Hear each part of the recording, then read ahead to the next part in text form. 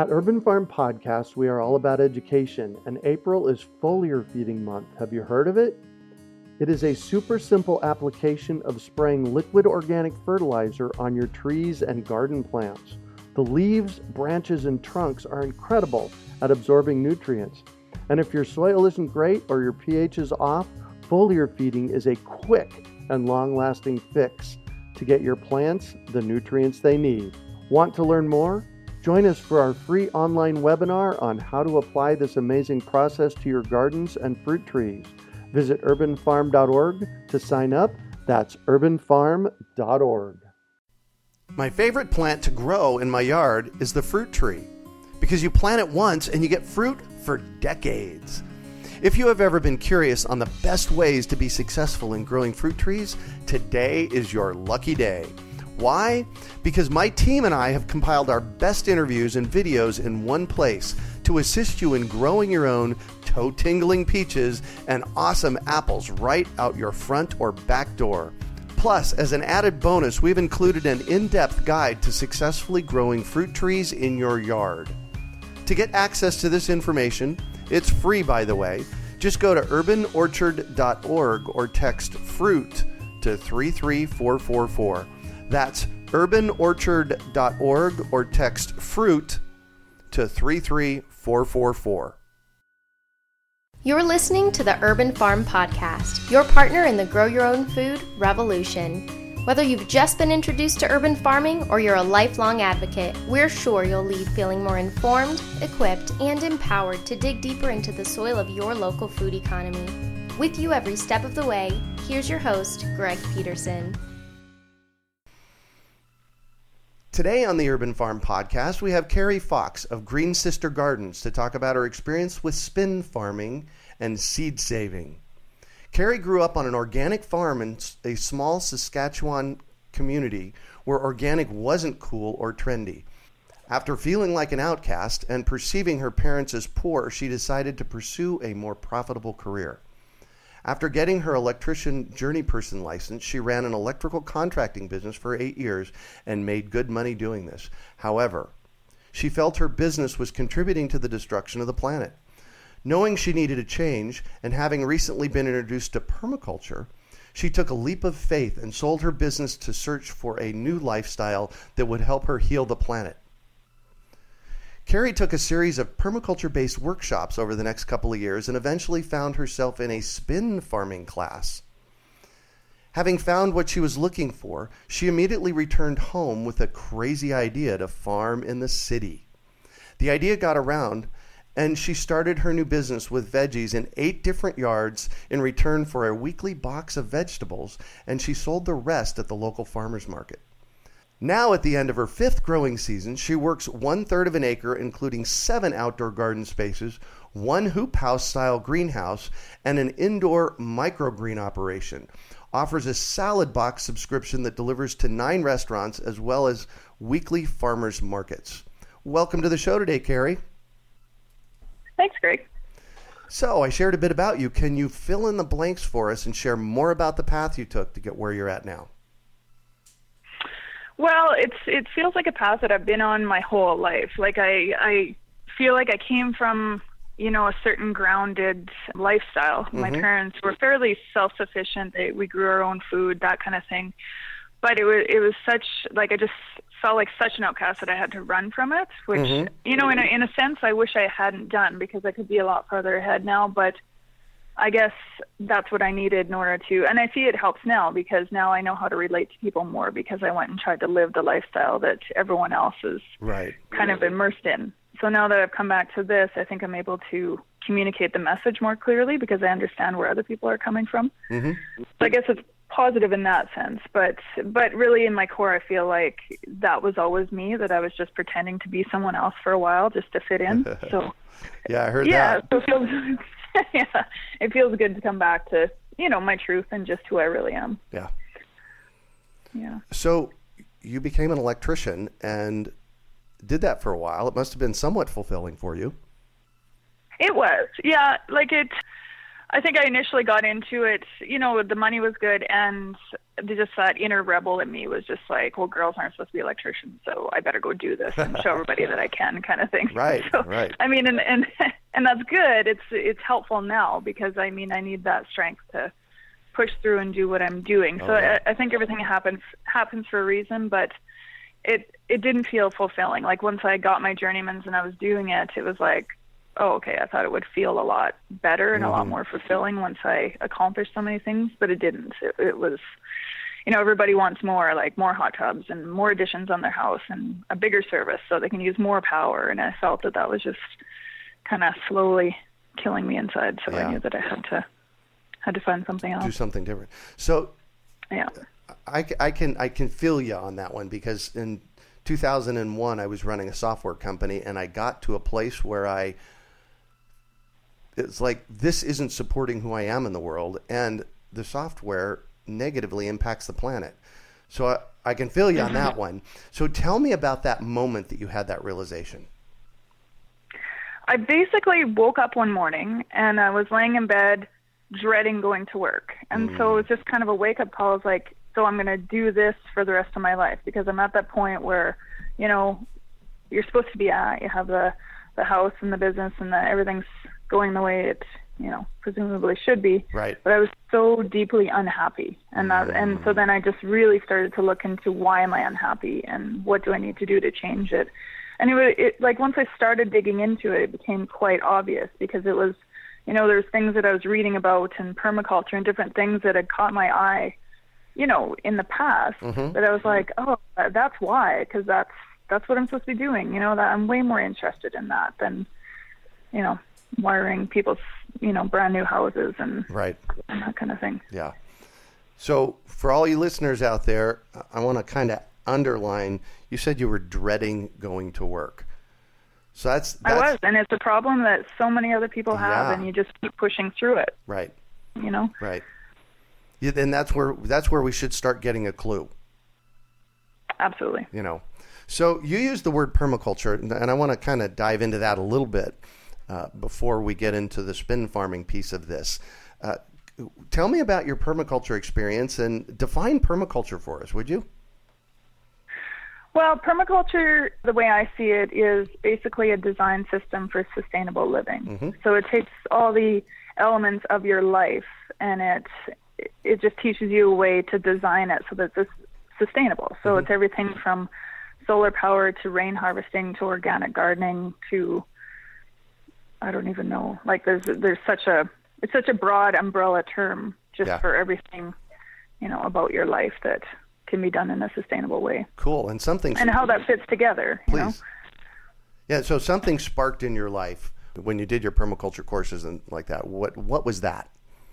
Well, I mean, it started out as, I have a younger sister, and her and I think a lot alike, and she actually started farming this year as well. Oh, nice.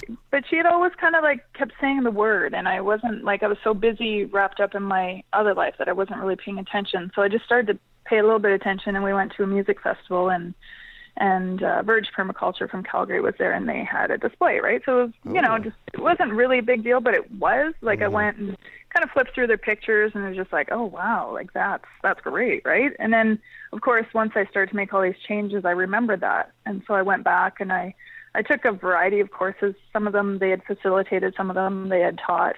And it just, I don't know, I just opened up it was like that aha moment, oh my God, you could just see, all the negative areas of my life and of, society in general, how it just made it make more sense in a way. Because I think it's when you see that contrast, right? That's how we see things. So then I was seeing the contrast of how it could be different, and it was just, it was baffling and exciting, and, it really got me fired up, because I was like, okay, there is actually something I can do to make a difference. Right. Well, for me, I remember the moment in 1991 when a permaculture design course flyer ended up in my mailbox. To this day, I don't know how it ended up there. But I remember opening up the flyer, standing at the mailbox, and I walked in. I was married at the time. I walked into Michelle, and I said, Michelle, I'm doing this course. Will you do it with me? And we actually did it together. And it's a life-changing event. It really is. So then fast forward a few years and you run into something called spin farming. And, I've seen it a few times over the past couple of years, and I'm curious. Tell us about what it is. Well, it's a system of farming, and it just makes it, what's the best way to describe it?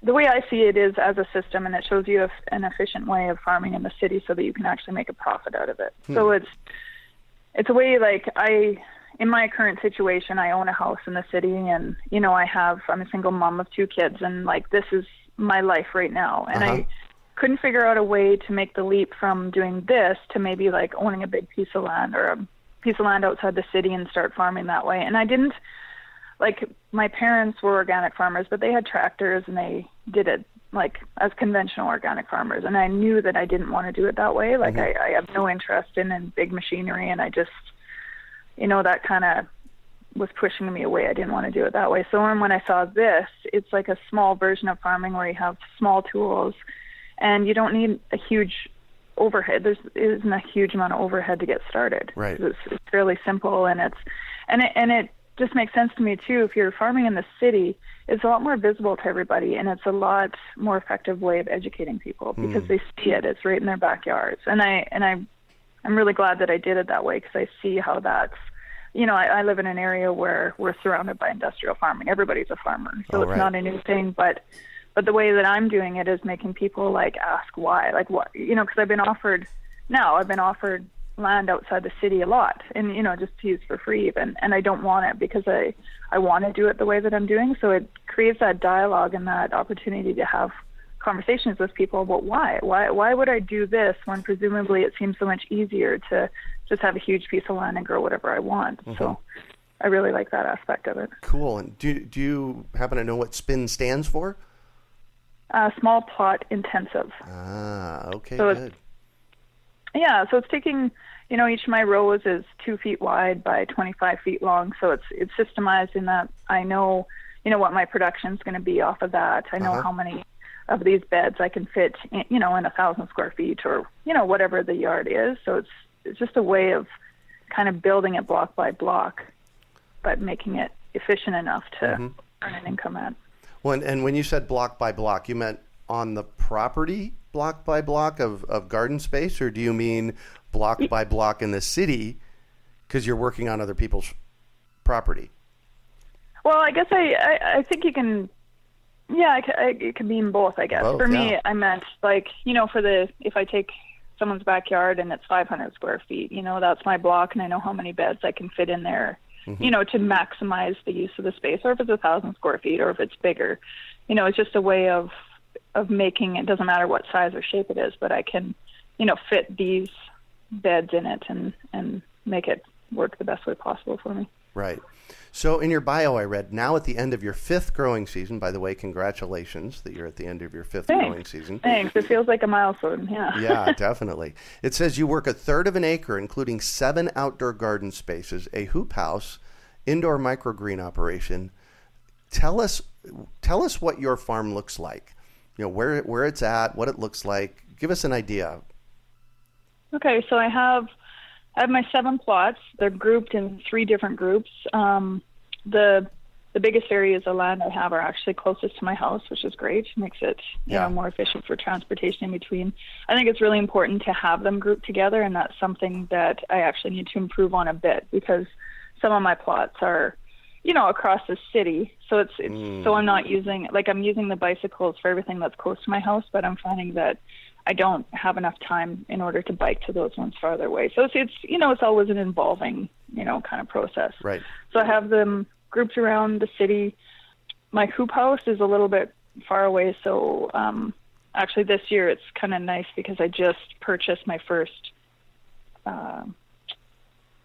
blank lot. It's just an open lot, doesn't have a house or anything on it. And it's within half a block of my house. Oh, so congratulations. Yeah, it's pretty huge because, that just sets it up so I can put permanent structures on it. Right. When you're using someone else's land, you have to be very careful because, things change. They change their mind, you change your mind, or, life happens. So you can't can't really set up permanent stuff. So this is really exciting because now I can have my greenhouse closer to me, and I can, I have plans for a passive solar greenhouse and different things like that. So it makes more sense. And then I have inside my house, my basement is the entire basement is a grow up. Oh, basically. right. I have. That's where your microgreens are at.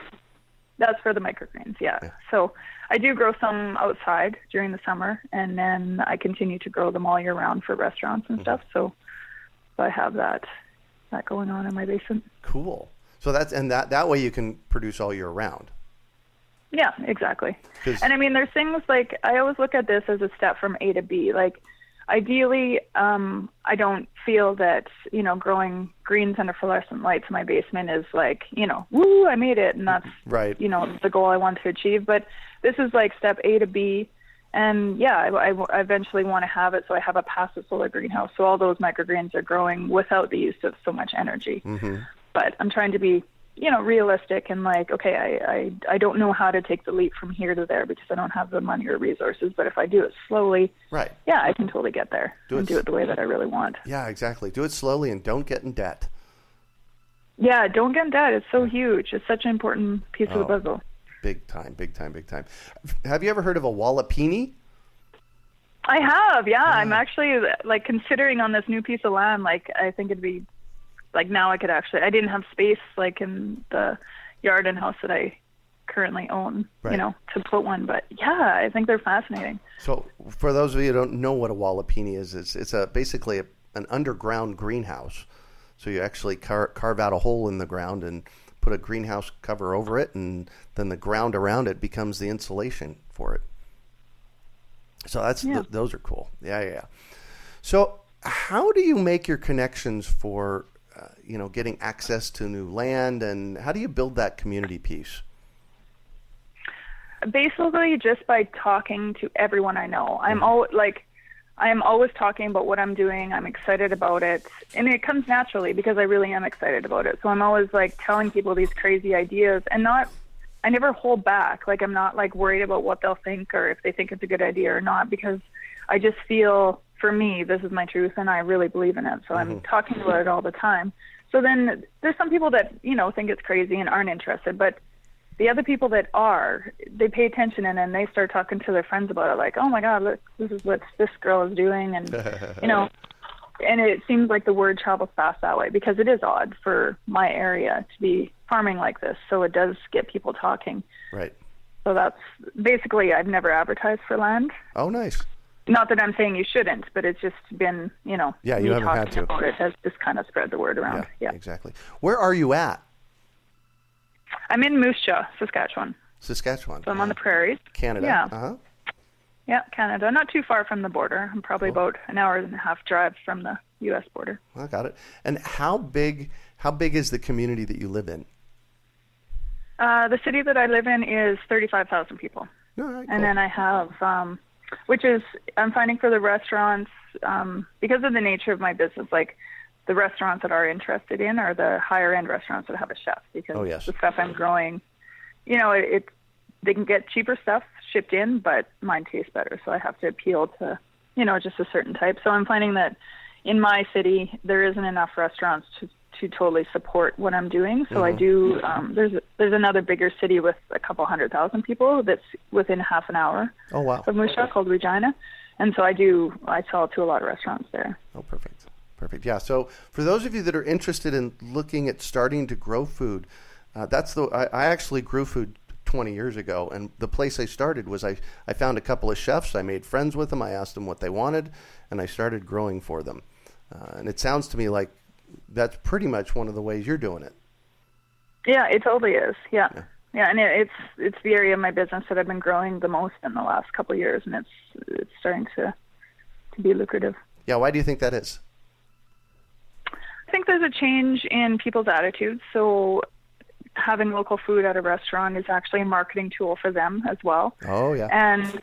And yeah, the chefs that I'm talking to, I know that they care about taste, and they care about, some of them really do care about the environment, and they're conscious about that too. But, the other ones might not be so worried about our planet, but they are like interested in, the taste of things and how fresh it is. And really, like if I'm harvesting stuff today and I'm going to, deliver it to them tomorrow. You can't beat that. You can't get that anywhere else. So I have that edge. Yeah, especially up in a colder climate. Yeah, for sure. Because down here in Phoenix, we can grow all year round. What's your growing? Right, so it is feasible to. Yeah. What's your growing season like up there?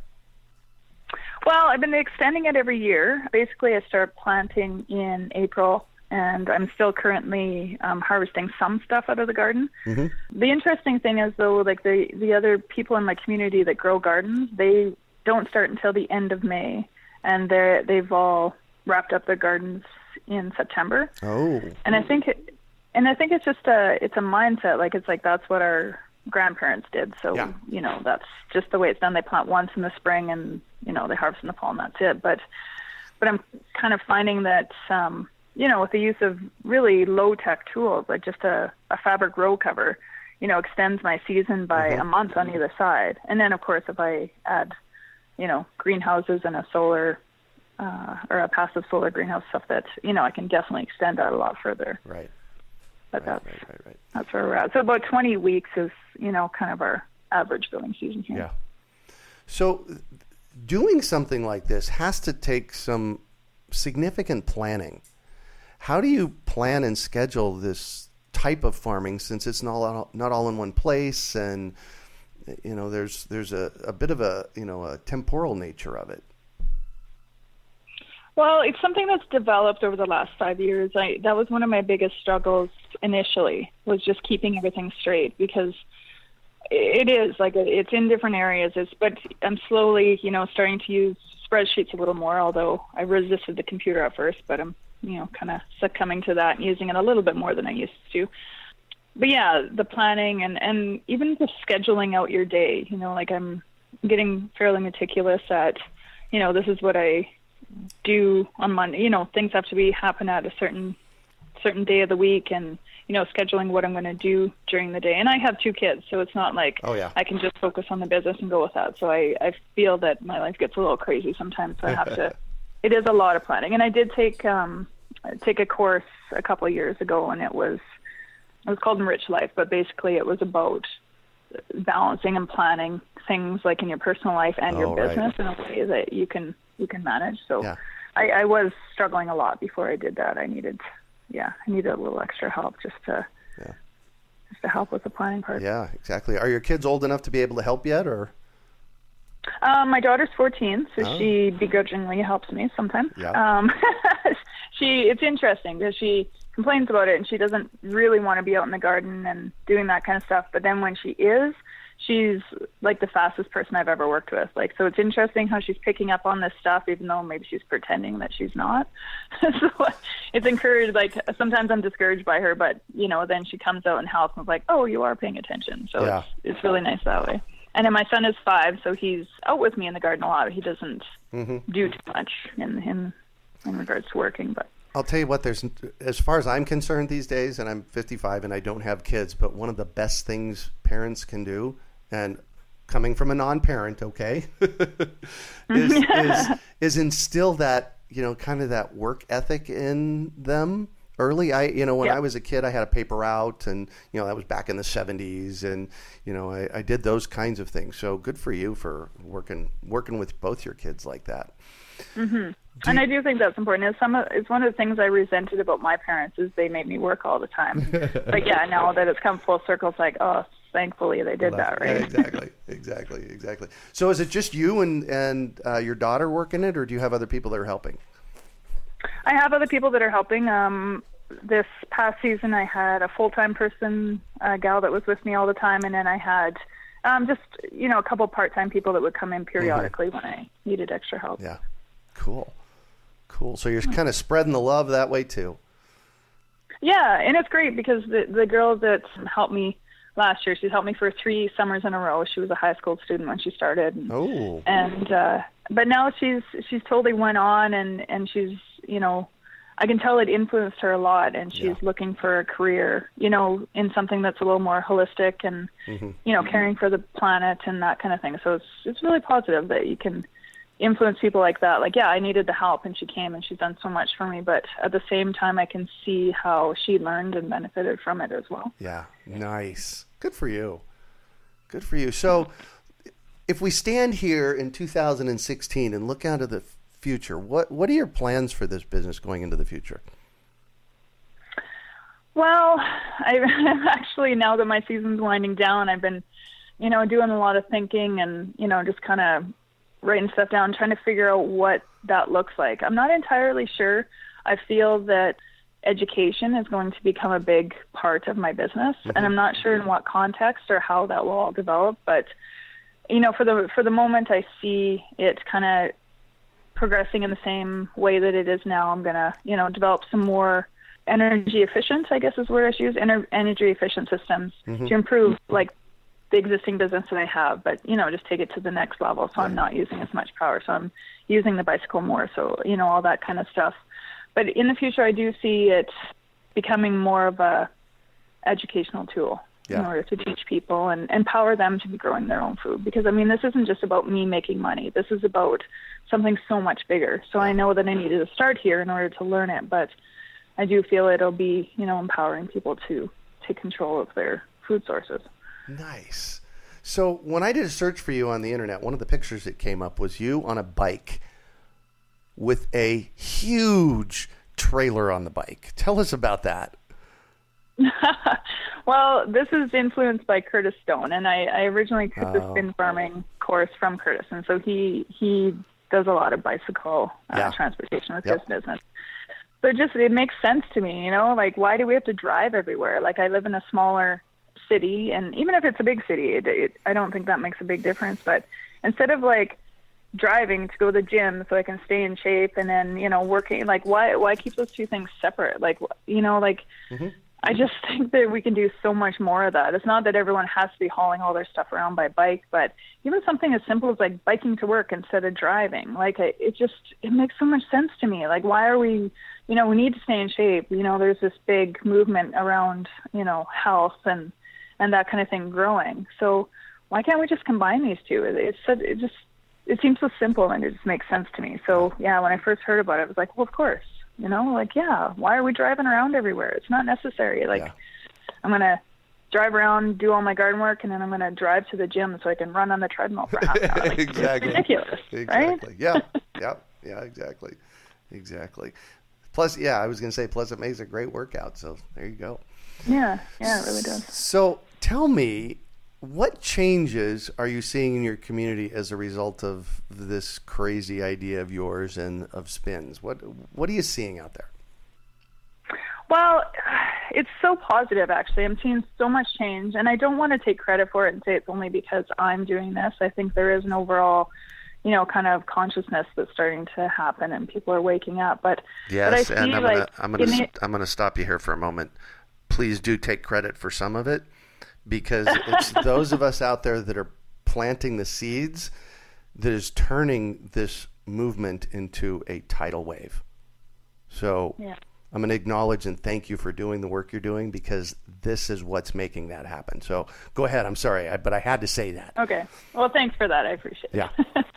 I am seeing gardens popping up more in my community, a lot more, and front yard gardens, which I think is so exciting. Like I've done that. I've done some front yard stuff, and then when it just signifies to me that people are like waking up and changing their minds. Like, why do we have that lawn in the front yard? Like, it's ridiculous. Like, you have a nice sunny spot, so grow a garden. So there's that, and with our farmers market has grown tremendously in the last 5 years. There's so many more people that are concerned with their health and looking for something that's more wholesome. There's a lot more people interested in gardening. Like, we have a community gardens, and a good friend of mine is the facilitator for them. So I've worked a lot with her, and there's just a growing interest in saving seeds and growing your food and eating healthy food. So it is really positive. And this is in the prairies. Like, Saskatchewan, I would say, out of all the provinces in Canada, we're the farthest behind. So to see it here is actually a really big deal. Right. Yeah. So you mentioned seed saving, and one of the other things I found when I Googled you was a flyer for Seedy Sunday. And most people probably don't know what Seedy Sunday is, because we don't do it here in the States. And it's one of those epic things that you guys do in Canada. Can you tell us about them? Well, it's basically a day that I organize at the beginning of our season before anyone starts. Like, because we have to start a lot of plants indoors here in order, like tomatoes and peppers and stuff. So it's our Seedy Sunday is held in March before anybody starts any of that. And it's a seed swap, so people bring seeds in that they've saved. We trade them. I bring in some local vendors that sell heirloom and open pollinated type seeds. So it's just a way to basically like get those seeds out into the community, and it starts a lot of conversations, and it's a good educational thing without actually holding a class, because people come and they just start talking about their gardens and they're so excited, and then they talk to other people that are excited, and it just kind of creates this whole movement of seeds and gardening. So it's been very positive, and it's grown. I think we've kind of had to double our space every year since I started, so it's a lot more people are getting interested. Nice. And this is something that's done all across Canada, right? It is, yeah, it is. So you just go to a website and say, hey, I want to do one of these, and you sign up and you do it? How does that work? Not even that. I just found it online, and they, kind of just talked about like how they did it. And then in Regina, the city that's close to me, I'd went to one the year before I started. And so they had started there, and I was like, well, of course we can start it here. It doesn't even have to be as complicated as signing up for anything or doing this. It's just, find a space, get the word out, and, kind of tell people what you're doing, and everybody gathers there. And it's just kind of naturally been just progressing from there. And then the spin-off to that is, we were finding like the end of the first one I did, because people bring their seeds to trade. Some of them get traded, and then there was some left over. So what we did with those leftover seeds is we started a seed library at our public library and stuff. Yeah, so it's a way people can go and actually check out seeds as if you were checking out a book. And then the theory is you grow it, and then you save the seeds from your plant, and you return a few of them. So it's like a live seed bank in a way. Sweet. Well, congratulations for doing that as well. Thanks. Absolutely. So I want to shift on you, and I want you to talk about a time you failed, how you overcame that failure, and what you learned from it. There's so many. Oh, I know. But remember, it's not about the failure. It's about what we learned from it. And I was just going to say, how important it is for us to talk about our failures, because when I first started this, I only heard the good stuff and like how much you could do, and how things could work so smoothly. And then when I started, they totally didn't. And I was just like, what am I doing wrong? Like, is it just me? Like, how come I'm failing so bad at this and everybody else, so successful? But it's not that. It's just that everyone talks about the successes and not all the failures along the way, because that's honestly where I've learned the most in my business is from the failures, like hands down. So it is important to talk about. Absolutely, and hence the reason I asked the question. Yeah, exactly. So my biggest failure, I would say, is starting out too big. So I had those 8 gardens, and it was too much. I couldn't maintain them, and they were full of weeds, and I was like just struggling, because I was really struggling to learn to grow in the way that I was growing. Because yes, I have gardening experience from when I was younger, but when you're just doing what your parents tell you is a lot different than totally taking over and doing it my way. And I was doing a little bit different than I had learned when I was younger too. So it was too much to learn. And so what ended up happening was some of the plots that some of them I still have today, the ones that I started out with, because it was people that, were just patient and understanding and knew that I was learning. But some of them were like, just saw this big mess that I was making in their yard and was like, oh no, this is not for me, right? And so they didn't want me to continue there the next year, not realizing that, I'm just learning and I'm trying my best. They just saw it as, she doesn't care and she's just totally making a mess of the yard. So that starting out small is so important, I think. And I kind of had been told that a little bit, but I was too excited about it, and I was like, oh no, just jump in feet first, which is usually how I deal with things. I should maybe think about that, but kind of figure out how to swim as you go. So that was definitely my biggest mistake. Yeah. Well, we get so excited. I've done that too. You jump in and you take on too much, and then something's got to fall away until you figure. So until you figure it out. Yeah, exactly. So what do you consider your biggest success? Well, I think probably the biggest success is the educational portion of it. Mm-hmm. You know, like how it's, and probably how I've been building community as I go. Mm-hmm. Like I felt for a long time I didn't belong in Moose Jaw, and I felt I was kind of stuck here because I had kids and I didn't want to, you know, move them away from their dad, that kind of thing. So I felt I was stuck until I started doing this, because it just, people are attracted, like-minded people are attracted to it, right? So Oh, yeah. now I find that I have this very strong community of like-minded people here, and it just felt like, I feel like, you know, the momentum is kind of, it's like the snowball effect, you know, you get one person involved and then you get another person involved, Yeah. and pretty soon they're talking to everyone. So I think that's probably the big success, is just educating people and bringing them together and building this strong community of like-minded people that are all interested in, and they might be for different reasons. Some of them are in it for growing their food for health. Some of them are in it because they want to save the planet. So, you know, but we all have that common thread, and we're all like in it together. And that's what I feel is probably the biggest thing. Beautiful. So what drives you? I don't know. That's a really good question. I think it's, you know, like that intuition, or there's something deep inside of me that knows what's right. And, you know, it's hard to explain. It's just, you know, I feel like a fire is burning inside me, and I just, like, I can't ignore it. And it just feels like the right thing to do. You know, every time I make the right decision and I'm following what I really believe in, it feels good. You know, it doesn't, when you go the other way, you can just intuitively feel it in yourself that it doesn't feel right, it doesn't make you happy. And this, you know, although there's so many problems in the world that scare the crap out of me all the time, at least, you know I'm making a difference, and I know that this is the right direction for me to be going. So it's not, it's just something inside me that just is telling me that, this is the right thing to be doing. Nice. Good for you for listening, because so many people, and this has been a thread through our entire conversation, that you've listened, but so many people don't. Yeah. So really good for you for listening. So I'm all about education, and I have to know, is there one or maybe two books that have been significant for you in this process? There is. The first book that I was introduced to was Spin Farming. It's by Wally Satchwich and Roxanne Christensen. So he developed the system of farming in the city, and, you know, that's where I get my 2-foot by 25-foot beds. And, you know, the book is all laid out, so it shows you, like, what your yield should be, like how close you seed things together, what it would cost to seed a bed, like all this really business kind of type stuff. That it's important, because, I mean, I think that's something that I should stress too, is that if you're going to be successful at farming, you need to watch your numbers. You know, I see a lot of farmers that they're really good at growing food and doing that, but if you don't watch the numbers and watch the financial end of your business, it's not going to be successful. So this one is so valuable to me, because I still use it as a reference book. I always go back to it, and, you know, when I'm planting.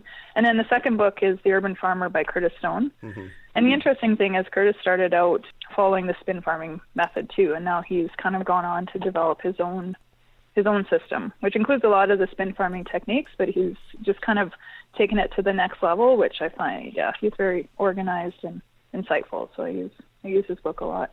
Nice. Cool. So what one final piece of advice do you have for our listeners? I think what I would tell people is just start. I think it's crucial. I think it's overwhelming when you look at all the problems we're facing and, like, feel like you're not making a difference and that kind of thing. But if you just start at one thing, it leads to something else, and it leads to something else. So I think that's the best advice that I could give anybody, is just start. Just start doing something, because it'll lead to something else. And, you know, before you know it, 5 years later, you know, you're in your 5th season of growing vegetables. That's right. Well, congratulations. And thank you so much for joining us on the show and sharing your experience with us today, Keri. It has been a treat. Oh, thanks for giving me the opportunity. Oh, my gosh, absolutely. So how can our listeners get a hold of you? I have a website. It's greensistergardens.com. So, you can message me on there. You can find out more about, you know, kind of how I run my business and the things that we do. Perfect. Yeah. Perfect. And if you want to go to the show notes page in the show, it's urbanfarm.org/Keri. That's Keri. Well, that's it for today. Thanks for joining us on the Urban Farm Podcast. My favorite plant to grow in my yard is the fruit tree, because you plant it once and you get fruit for decades. If you have ever been curious on the best ways to be successful in growing fruit trees, today is your lucky day. Why? Because my team and I have compiled our best interviews and videos in one place to assist you in growing your own toe-tingling peaches and awesome apples right out your front or back door. Plus, as an added bonus, we've included an in-depth guide to successfully growing fruit trees in your yard. To get access to this information, it's free, by the way. Just go to urbanorchard.org or text FRUIT to 33444. That's urbanorchard.org or text FRUIT to 33444. We hope you enjoyed today's episode of the Urban Farm Podcast. Remember to listen 3 days a week for tips, advice, and resources to help you on your journey with urban farming. You can find us on the web at urbanfarm.org or send us an email to podcast@urbanfarm.org. In the words of Vincent van Gogh, great things are done by a series of small things brought together. Be encouraged that with each lesson learned and skill developed, you are one step closer in the direction of your dreams. One of the first things that many of us learn when we start to garden is how to water and fertilize the soil. But there is an exception to this rule, and it's called foliar feeding. You should foliar feed or water the leaves of your plant with liquid fertilizer when you want certain nutrients to be absorbed better. Not only are the leaves great at uptaking liquid fertilizer, if your soil isn't very good or your pH is off, foliar feeding can help your veggies and fruit trees quickly get the nutrients they need to thrive. If you're ready to start foliar feeding for maximum growth, yields, and quality, head on over to urbanfarm.org/feed-the-leaves to see our selection of foliar feeding products. That's urbanfarm.org/feed-the-leaves.